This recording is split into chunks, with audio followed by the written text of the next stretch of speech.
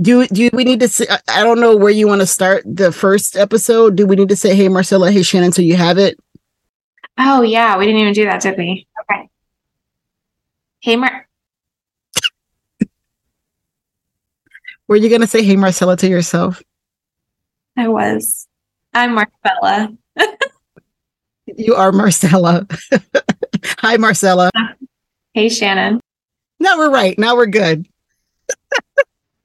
Now we're good. Can't make this stuff up. Thank goodness it's not a live show. Do you have a black thumb? Are you wondering what the word horticulture means? Are you a little bit seedy? A little shady? Do you stand in the garden and wonder, what the am I doing? Do you look at people's yards and wonder, what the are they doing? If so, this podcast is for you, no matter your gardening experience level. I'm Shannon. And I'm Marcella, two friends who like to laugh and learn our way through life and gardening. Tune in as we interview some awesome people who talk to us about their love for plants, trees, gardens, bugs, and more. Welcome to Seedy and Shady AF, a sketchy gardening podcast.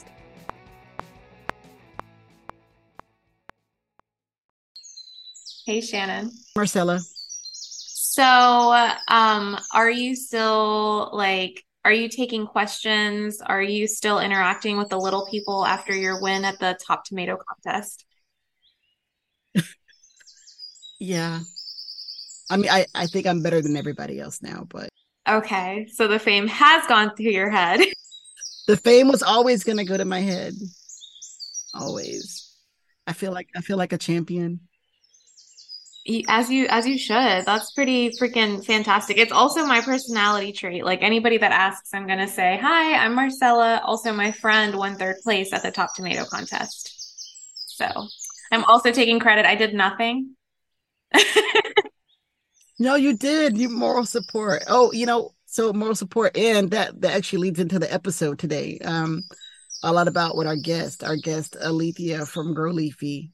It was a great conversation to have with her, and she talked a lot about how plants and about people and how there are so many of the needs that are the same for plants and people, and how plants can really help you as a form of therapy, and that's really nice. So that's what you do. That's what you did for me and my tomatoes. You supported me and my tomatoes, and we came in third place. I am here for you, friend. And the other reason I really enjoyed our conversation with Alethea, not that I'm biased, but she's also a social worker, just like me. That's my day job as well. So it was really cool to have somebody who does that on our show. So it's going to be an excellent episode. And just like Shannon said, a lot of cool things she talks about, to include how she changed her whole lifestyle. And that's why she got into gardening. So this one is a special one. We actually have it broken into two parts so that you can come back and watch it or listen to it at your own leisure. And also, we're going to be out next week for celebration of Juneteenth. So we will not have an episode next week. We'll be back the following week. So this is a two-parter that we're putting out for you all, so you can get your fix of the podcast this week and next week. You will be sorely missed. Absolutely. So sit back, relax, and hope you learned something new. So before we get started, I do want to say that your hair looks so awesome. I love it. Thank you. Okay, now we can move on, because I just needed to make sure that everybody knew how cute your dreads are looking. Thank you. It's been a journey. So, it's been a couple years now. And so it's coming along. Awesome. So, Alethea, I'll go ahead and get us started with the first question. So, can you tell us about your journey as a gardener? How did you get started, and why is gardening important to a sustainable, healthy lifestyle? Well, I got started in gardening not actually initially because I had wanted to. It's just like I fell right into it. It was something that just, fell into my lap. And it takes me back to why I started changing the foods that I was eating, because years ago, this has been almost about 8 years ago, I became a vegetarian, and I was having Christmas dinner one year with family and a few friends of my family members, and they were not eating the meat. And I was like, why aren't you eating any of the food? And like, why aren't you eating this? And then they explained to me what plant that they were, they were on a plant-based diet. It wasn't a diet, but, they were eating plant-based foods. And I was like, well, what is that? Well, tell me more about that. And so they started talking to me about plant-based eating and what it really meant. And so I was like, oh, that's really interesting. And so I did a little bit more research about plant-based eating and just the effects that it has on your body and the health and the way that it improves the body. And I don't know, there was a switch. Something just happened then. And it wasn't about gardening. It was just that switch of just changing the way that I eat. And so I started changing it at that point. And then I had a lot of other family members and friends who were getting sick and ill. And then so I started noticing in even other people's lives, people that I knew who were starting to change the way they eat based on finding out that they were sick and that they were ill. And so they were waiting to the point that they were terminally ill. And so I had a family member who passed away with cancer and other family members as well that had terminal illnesses. And it was in those last 6 months where they were like, okay, I need to change what I eat. I need to start juicing. And so I started thinking, well, I need to start changing the way I eat, not waiting until someone diagnoses me with an illness, but what can I do to prevent illnesses or just enhance my life so I live a healthy lifestyle for a longer period of time, because we're all going to pass away. I know that. So I started changing my mindset at that point. And then so over the years, as I was eating healthier and then just living life and going to the grocery stores and finding out more, recalls on fruits, vegetables, plants, I was like, well, heck, I'm changing meat. I can't even eat vegetables because right? they're sick now too, So there was issues with that. And so then over the years, then just starting to think, okay, what can I do better? I did not have an interest really in growing foods. I did not know how. I did not have a green thumb. I did not have the skill. But I started seeing a neighbor across from me who had a small garden. And in his garden, it started really small. And then each year it got bigger and better and better. And I was just watching his journey. He doesn't even know this. I need to tell him this story. And then that inspired me because I wasn't interested and I just thought that was just really so interesting. And then I started getting interested in it. So that's how it all started. And then, and the other thing was just my spiritual growth as well. God just started pressing upon my heart that I need to do better. I needed to grow more spiritually. I needed to really understand just, society as a whole, because I'm a counselor, I'm a social worker, and just what can I do to improve my health, my family?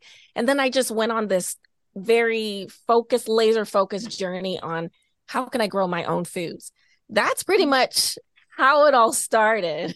Wow. For me. But I did not have a green thumb. I killed everything that I touched. I knew absolutely nothing. Well, that's what you and Marcella have in common. Yes. In addition to being social workers, also not having a green thumb. But, I think it's really interesting, Alethea, to kind of hear your journey and kind of how it all started. And pretty much a couple of things that you kind of touched upon, is about not waiting until we're at a point where we need to make a change necessarily for our health, but kind of thinking about it, what kind of things can we, do in our diet and changes to the way that we live to kind of help us, live longer or healthier lives, which is a really good place to kind of pick it up at. And then you found that within yourself and within your family, and then you kind of built it out to kind of bring those meaningful things to your community. So that's, really neat. Absolutely. I want to talk to you a little bit about what planting zone do you live in? What USDA zone are you in? Six. Six. Okay. So what kind of things do you have in your garden right now? Like what kind of plants and herbs do you like to grow? What are you growing now? Right now, I've cleaned everything up. So because I not only grow outdoors, but I grow indoors as well. Okay. So I really want to spend time growing indoors. I have an indoor garden and an outdoor garden. And so right now, everything is complete. And so the last few things actually that I just finished harvesting and working on today, actually, I finished cleaning up the black walnuts. that I had stored in a bin for 6 weeks. They were just sitting there, and I should have done something with them a long time ago, but I've been really busy. So I was able to finally clean that up. So that's the last thing that I've been able to harvest were the black walnuts. But also towards the end of my the growing time that I had this fall, I had turnips. I was harvesting still. Actually, I started growing microgreens because I'm starting to grow indoors. It's really not over for me. Okay. So I know a lot of gardeners take a break in the winter time. I'm just not growing outdoors in the winter because right now I'm actually we're building another enclosure for a second about 200 square feet garden space. So I'm going to have 2 gardening spaces. So I'm continually growing my garden area. So I'm working on projects for the long term for next year. But in the fall, in particular, I did have some, potatoes that I harvested, greens, Swiss chard, and I cleared those out in the turnips. Those were just some of the few things that I was growing, but I was really starting to work on projects and composting. Right. And growing indoors. So now I'm starting to grow indoors, some microgreens. And that's what I've been eating for the past few weeks are microgreens. Oh, very cool. Can you talk a little bit about what you mean when you say microgreens? Absolutely. So when you start planting, the first thing that pops up in the soil is a little tiny cotyledon. It's before the true leaves that continually grow on the plant. And so the little green thing, the little sprout you see, that's a microgreen. So I eat those, and it tastes, the microgreen itself tastes like the full grown fruit or plant, vegetable. But in between phases, you wouldn't eat it. It would be as if you were to grow, you can make a sunflower microgreens. Well, if you're growing a sunflower, you're not going to eat it's fuzzy, like the texture itself. Right. You're not going to eat the leaves and the stem. That just wouldn't make sense. But the actual cotyledon that pops up is so good. It tastes like sunflower seeds. When I grow radish microgreens, the leaf itself tastes like radishes. So I chop it up and I add it to sandwiches, or if I'm making burritos, or adding as a fancy garnish on my plate of food.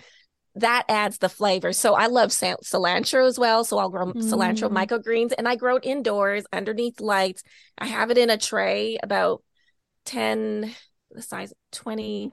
It's not very large. So it's about this size. You have listeners, so I have to give numbers. Yeah. Sorry. I have 2 size trays, like 10 by 20 or 10 by 10 size trays. Okay. And so I'm using the 10 by 10 size trays right now because it's just for me and my family. And so I've been growing radish microgreens, cilantro, and also broccoli, and it tastes just like it.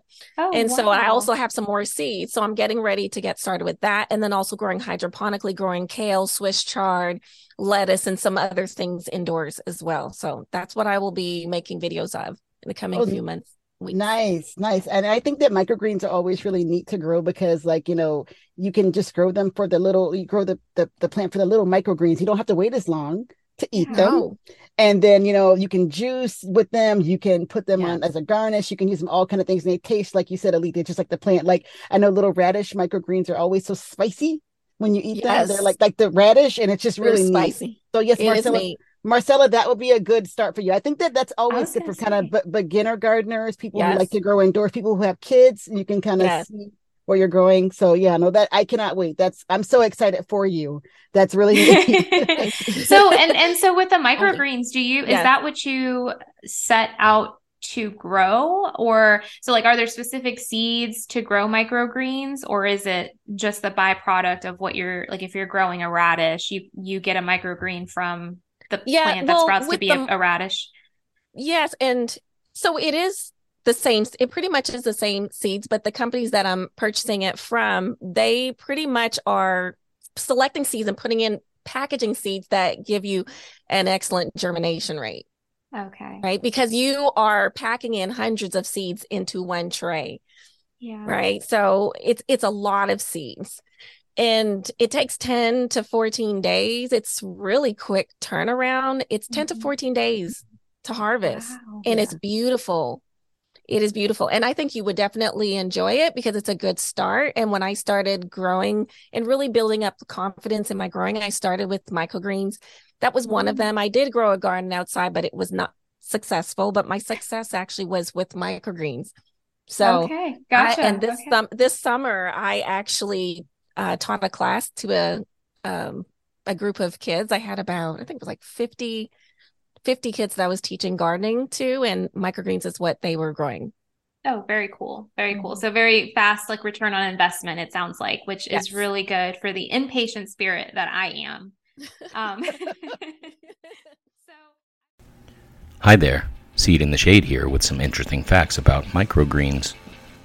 Microgreens are young vegetable greens that are approximately 1 to 3 inches tall. They are considered baby plants, falling somewhere between a sprout and a baby green. These greens have an aromatic flavor and concentrated nutrient content and come in a variety of colors and textures. Despite their small size, they pack a nutritional punch, often containing higher nutrient levels, up to 40 times in some cases, than more mature vegetable greens. This makes them a good addition to any diet. But they can lose their nutrient content very quickly when cooked, so they are generally eaten raw. Microgreens vary in taste, which can range from neutral to spicy, slightly sour, or even bitter, depending on the variety. So, we could say that there's a microgreen out there for everyone. Until next time. Back to transitioning to a healthier lifestyle, did you give up meat all at once, or was it more so gradual? And if it was gradual, what was the hardest maybe thing to remove from your diet? Mm-hmm. So chicken was the hardest. So I went off and on with this over the years. Even I remember back into my 20s trying to do the whole vegetarian thing, but I was not ready for it in my mindset. And like I mentioned, it really had to do with just finding a way of how to do it and finding different recipes that taste really good in order to do it. So it was a progression at first, but when I had that conversation with those two individuals, it was a brother and a sister, about just plant-based eating, and then I watched a movie. I watched Knife Over Fork or Fork Over Knives, and I watched that, and I was sold. It had my body. I was sold. I was like, that's good enough. And so then it was that moment, and I never turned back. But I've tried it before in the past, and it wasn't as successful, but that did it. For some reason, it just clicked that time. And then with people getting sick that I just knew there was just something that I wanted to do just a little bit differently. But yes, chicken was very hard. And as well, my family's from the Caribbean islands. Okay. So Jamaicans, and I mean, my family, we're from the Caribbean. My husband, they're from Guyana, South America. And so not eating meat around them, it was very, very difficult. Yeah. Because that's a part of our culture. That is a part of our culture. So it was very challenging, but I had to end the end goal, and I felt better too. Yeah. And I actually have had quite a few people following me online asking me, wow, about my skin, wow, your skin's glowing, and what are you doing? Like, what is your routine? And I'm really, it's not that much of anything. But when I became a vegetarian, my skin changed. I noticed that my pores were better. I had less breakout of acne and things like that. I still get acne. Actually, I have one right now, but well, you know what? It's not a TV. It's not a TV show. It's an audio show. So, no one will ever know. No one can see it. It's all good. You can edit this out, but it's okay. No, it's okay. Transparency is important, but that changed as well. So I was feeling the differences in my body. So I did not want to go back and switch it because I know that it takes time. When you make a transition in your life, it takes time reverting back and going back doing it. Yeah. It's so funny you mentioned the piece about, South American culture. So my family's from Colombia, and we just returned. We returned from Shannon and I, and our families were in Colombia over the last couple of weeks. And my husband is also transitioning. He's kind of in that phase of he's a pescatarian slash vegetarian slash vegan. I think he's trying to find like his sweet spot. And so I was trying to explain to my family, so my husband started with no pork, and ask Shannon pretty much every day we were in Colombia, we were eating chicharrón and like pork and stuff like that. So that was like our whole diet. So, but I was trying to explain to my family, to like my grandparents and aunts and uncles, like my husband doesn't eat meat. And they're like, okay, no problem. We'll just cook chicken. And I'm like, no. Yeah. No, I mean all meat. So it is a really difficult, sometimes culturally, it can be really challenging. It is. To explain that journey. It definitely is. But it was I made a quick turn that one day. But now that I think about it some more, over the years, even prior to that, I mean, I really started exercising a lot more and just taking care of my body in other ways. I love staying active, but I remember leaving beef alone, at one point, because that was hard on my system. And I was dealing with endometriosis as well, some severe endometriosis. So I had to have a few surgeries to deal with that. And because of the beef, it was just harder on the system. So I took that out many years ago. That might have been 15 years ago. And then I just stuck with, chicken and fish and turkey and things like that. So there were certain things that I started to slowly take away, even with my hair. I went natural at one point. It was about maybe 15 years ago, and it was reducing the chemicals. So I'm just, in all aspects of my life, I was starting to make gradual changes, which brought me into, I truly believe brought me into this place of gardening. Yeah. That's I really like your story. It's really interesting. Thank you. And so you've kind of talked about a couple of the paradigm shifts in your life that led to a healthier eating and lifestyle. Talk a little bit about growing, eating, and self-care, right? They're the 3 key words in your YouTube channel. So elaborate on those, please. Growing, eat, and self-care. Well, first of all, I'm going to start with self-care. It is important that we take care of ourselves, because we are every human on this earth is faced with so much trauma or secondary trauma. And trauma from the first part is, experiencing it yourself. The secondary trauma is just knowing someone else that is going through something severe or crisis in their life, and it's affecting you. And so it's just, the self-care is very important to me. It is something, as a social worker, even as a counselor, I've noticed that many of us do not do a good job with self-care. Some of us do, but I've noticed many don't. We don't take lunches when we're supposed to. We may not exercise. We give so much to other people. And that's what we love to do. That's what you are, as a social worker or counselor, you're called to do that. But oftentimes we don't take care of ourselves. And so gardening, for me, self-care, it definitely is self-care. It has literally forced me to take care of myself, because I have to take care of those plants. So it forces me to get outside. It forces me to take a break. It forces me to eat the food, and it forces me to eat healthy, because if I don't eat, it's just going to rot and go bad. And so it forces me to get exercise, because I have to lift bags. I have to till this up. Well, I don't necessarily till the soil, but I have to work the soil with my hands, or I'm, bending over, I'm squatting. So it's forcing me to take care of myself. It's also given me the self-care of communicating with other people and meeting a lot of new people. I've met a lot of other gardeners. So I'm developing self-care in terms of relationships with other people. And so now that, the energy is it's being passed on to other people, the communication, I'm developing healthy relationships with people that I would have never communicated with in my life.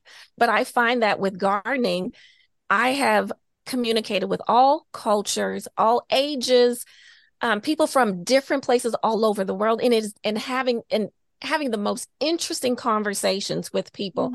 And gardening has brought us together. So that has been really great for my self-care with just relationships with other people. As far as growing foods, I think growing foods is very important to sustainability and being able to be just more autonomous in your life, in your health. Your health is your richness in life, because when you're gone, you're gone. You take care of yourself and you're healthy, you're able to do a lot more in life. And so I just think that that richness of your health is so much more valuable than even money, because you can do so much more if you're in a good place. You can do so much more in your communities. So growing, I believe, is so important to sustainability. And then eating it. You must eat the foods, and you don't have to be vegetarian or vegan or anything like that. Just make healthier choices, adding in fruits and vegetables into your diet, into your meal plan, just doing things just a little bit, just doing things just a little bit differently. That's why I have grow. I want people to understand that you need to grow the food, you need to eat it, and then in return, you will be taking care of yourself. I love that. I love all the themes that you weave into your approach to gardening and really to your lifestyle. I kind of want to go back. So you've mentioned a couple of times like your job as a social worker.